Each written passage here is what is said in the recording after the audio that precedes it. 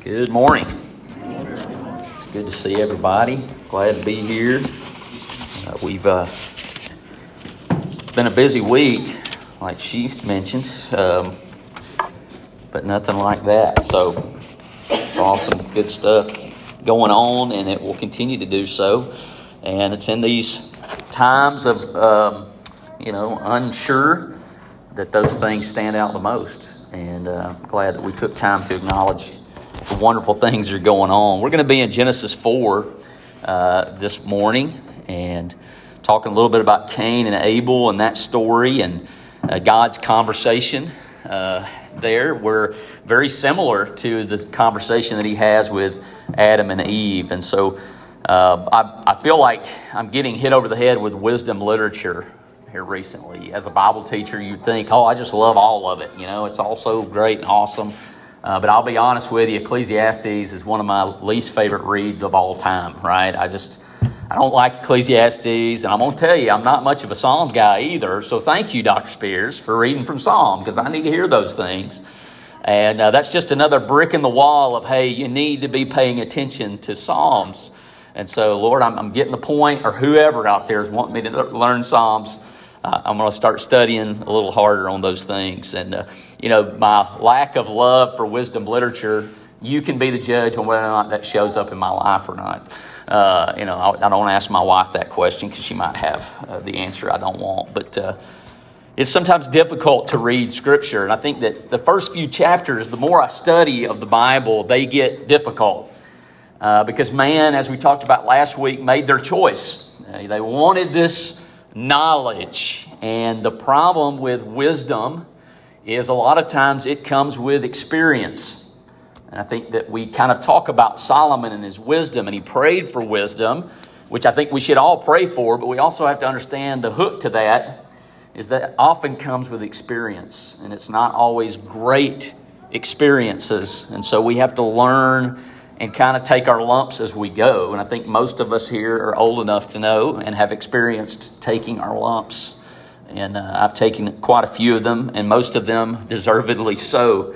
And so we get to chapter 4, and we see a result of rebellion. And, there are some people, and the debate is that did we even know what murder was? Was it something that we knew was even on the table when this happened? And this is not me making excuses for what transpires. It's just one of those things, like how much are we learning? You can almost look at this as, that baby that's learning to crawl and learning to walk, and mankind kind of made their choice that in a lot of ways, we want to learn this on our own. We're going to do things the way we want to do them. And when we make that decision, guess what? The lumps are coming. Life in general are going to have their lumps. You can live the most guided life you can by Jesus, and you're still going to make mistakes. And we're going to have to bear the consequences of those things. And the thing is we also bear the consequences of other people's mistakes. There's no hiding from that. But also when we make that bold statement, that prideful statement, we're going to do it how we want to do it, we also have to understand that there are going to be issues that arise. So when we get to verse 1, it says, Now Adam had sexual relations with his wife Eve, and she became pregnant. When she gave birth to Cain, she said, With the Lord's help, I have produced a man. Later she gave birth to his brother and named him Abel. When they grew up, Abel became a shepherd, while Cain cultivated the ground. When it was time for the harvest, Cain presented some of his crops as a gift to the Lord. Abel also brought a gift, the best portions of the firstborn lambs from his flock. The Lord accepted Abel and his gift, but he did not accept Cain and his gift. This made Cain very angry, and he looked dejected. So in verse 1, we see this kind of represent chapter 3, where he says, there's going to be this pain in birth, but she acknowledges that I am a partner. I do my part, and God gives the increase, we might say. And so I've been in partnership in creation with God. I have this son. And then you go on and you look at the Hebrew of the name of Abel. And I really think this is where we get into that, where the names change to protect the innocent. Because a lot of times, you look at the story of Nabal later on, foolish, surely no mom is naming their kid that, right? And so it kind of reflects the story, and Abel's name is synonymous with vapor. It's vanity. A lot of go back to Ecclesiastes again. Once again, I've told y'all this has been haunting me for weeks now. There's vanity that you can't put your hope in this life. It cannot be in what we accomplish here outside of what God establishes. And so we get this idea of when do intentions matter, right? When do intentions matter? We live and work. I work at a school that we love donations, right? We love donations. We really like the donations that come with no strings, right? Just use this however you need to use it, right? We like those. Those are preferred. But we'll also take the ones that say, okay, well, I'd like it to be used here. Well, it's your money. We're going to do our best to honor that. But there is a level of, hey, this one we really like. You just let us do what we want to do with it. There's a lot of freedom there. And that's what we prefer, right? But we can't possibly know the intentions of man's heart. If somebody builds a hospital just to have their name on the sign, that doesn't negate the help that's done there, right? The lives that are saved. And we're not God, right? God knows the intentions of the heart. And so I grew up thinking, it was because he gave of the field, not of the meat, right? Because later on, but then you learn that you can also sacrifice those things. And so we start to weigh the intentions, and that comes into play. And you know what? We're not really given the intention. But we know somewhere along the line, it's not what it should have been. We've spent a lot of time studying from the prophets, and we see over and over again God make that statement of, I'm tired of your sacrifices because your heart's somewhere else. We see Jesus say, you honor me with your lips, but your hearts are far from me. We as human beings oftentimes get in a mess when we try to start weighing the intentions rather than the outcomes. And we have a battle in our world today between meritocracy and, the background. And I think it is something that we need to struggle with. But the bottom line is we really only have the results to work with. And sometimes that's anxiety driven. Man, we don't want to think about the results, really. We really don't want to think about the possible bad outcomes. But the beauty of hope in Jesus is the fact that whatever happens in this life, we know that God's going to make things right. So when do intentions matter? Well, obviously we see there's something in this guy that shows some bad intentions. And I think depending on what day it is, Travis Creasy could be one of these guys. I think that's the point. I think that's what's driven home by this story, is that we all need to understand that sin is aggressive and it is crouching at the door at any moment to pounce.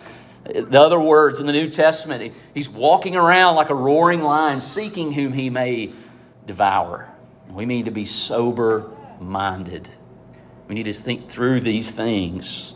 And because of the power of the Holy Spirit, we're able to defeat those things, not because of our own power, but because of the power of God. Verses 5, the end of 5, going into verse 6, it says, but he did not accept Cain his gift. This made Cain very angry, and he looked dejected. Why are you so angry, the Lord asked. Why do you look so dejected? And so the question becomes, when we get surpassed, or we see the achievement of others, do we envy? Do we become jealous? Or do we try to emulate? Do we try to take the best of the situation or the best of other people and go, okay, how can I make that work? And really, that's Jesus, right? We can choose to get mad at God and be angry, and our anger and our madness at God is not going to be bigger than Him. It's not going to shock Him. It's not going to scare Him. I think that's why one of the reasons the Psalms is so difficult for me to read, because there's a lot of awkward stuff in there. I don't know that I can say that to God. But it's shown up in my actions. I think there's a valve there to release pressure. It's called prayer. We see that in David. David is honored because he has that type of relationship. Remember, it's knowing. That word know in the Hebrew in Genesis that we've just read several times over the last few weeks is this relationship that's open to God. God, I have these frustrations. I'm scared. I don't know what to do. I'm surrounded by my enemies. But I know that you will shelter me. I know that I can lean on you. no matter what. And so do we envy? There's one being talked about in the Bible who can be jealous, and that's God. God can be jealous because, well, He created it all. He alone is worthy. We live in a society that finds blame.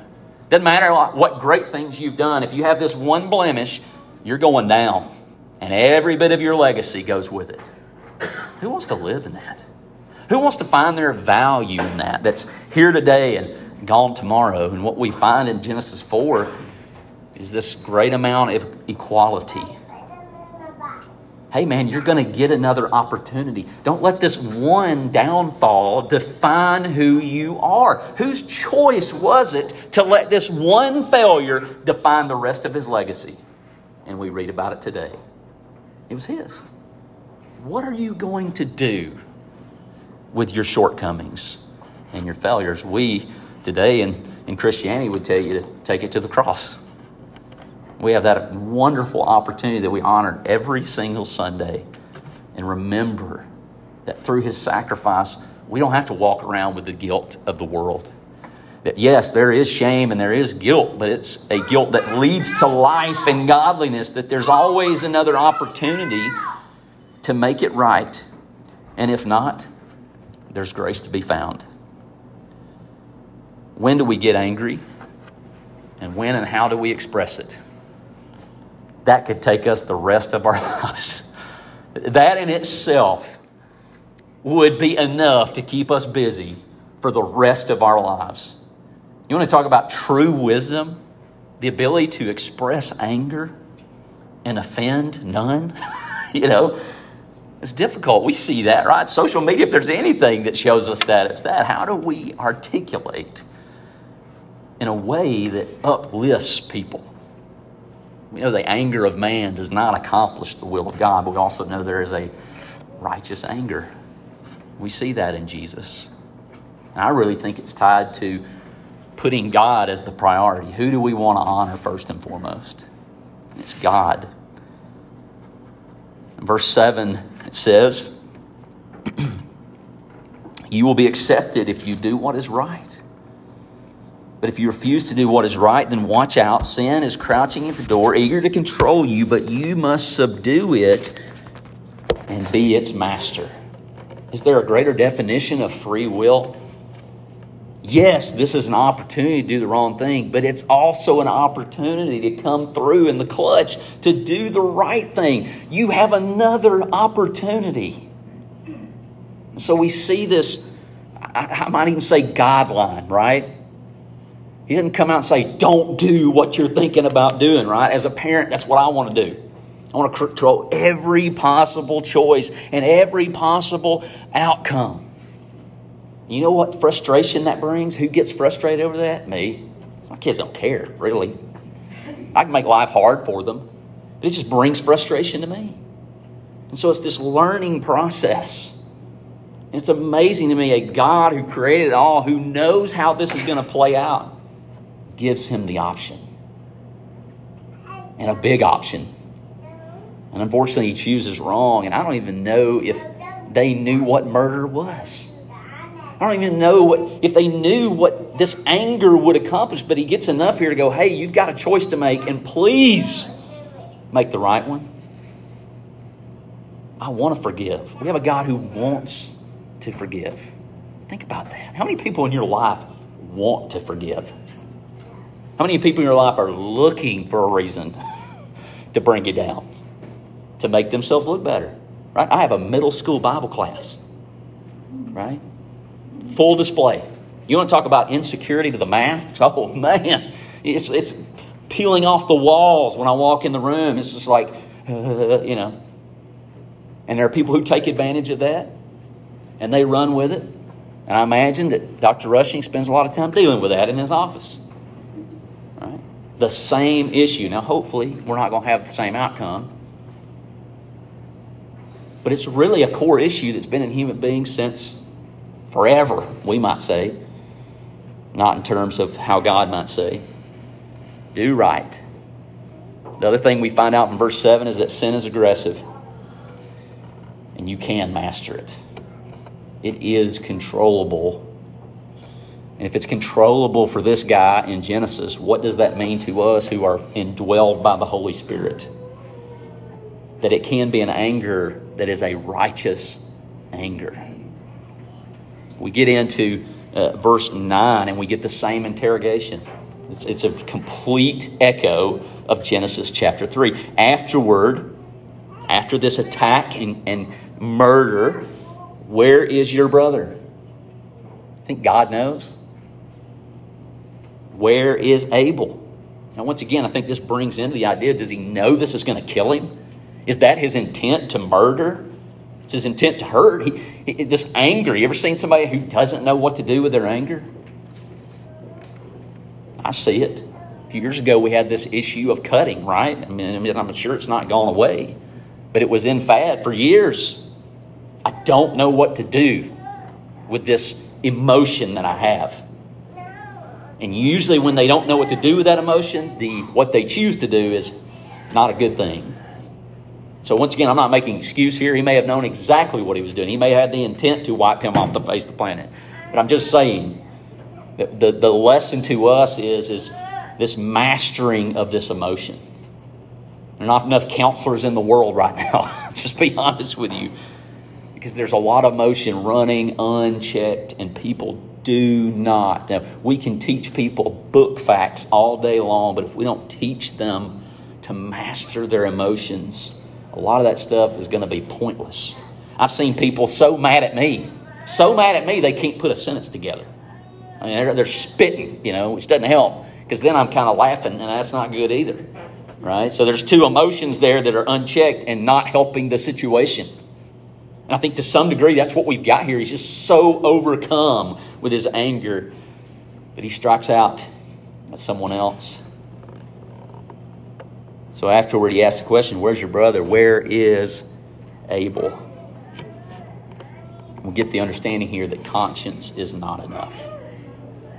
Conscience is not enough. Whether this is a snide reply to God or passing the blame, right? He gets that trait from his mama and daddy. Passing the blame.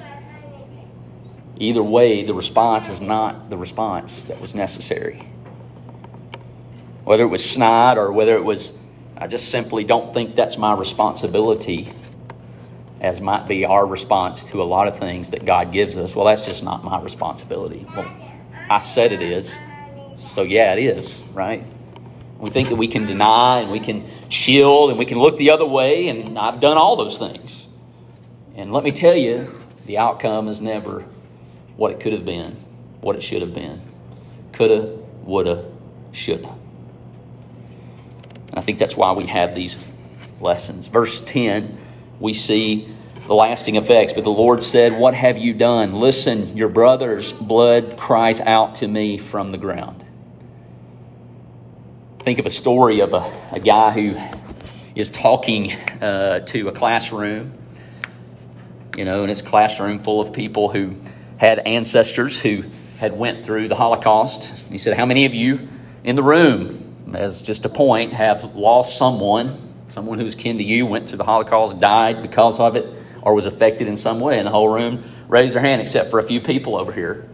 And then he said, how many cures? How many ailments? And he listed a couple that you've been affected by, and everybody in the room raised a hand and said, we may never know how many of the cures to those ailments died in those camps. We have all been affected by sin.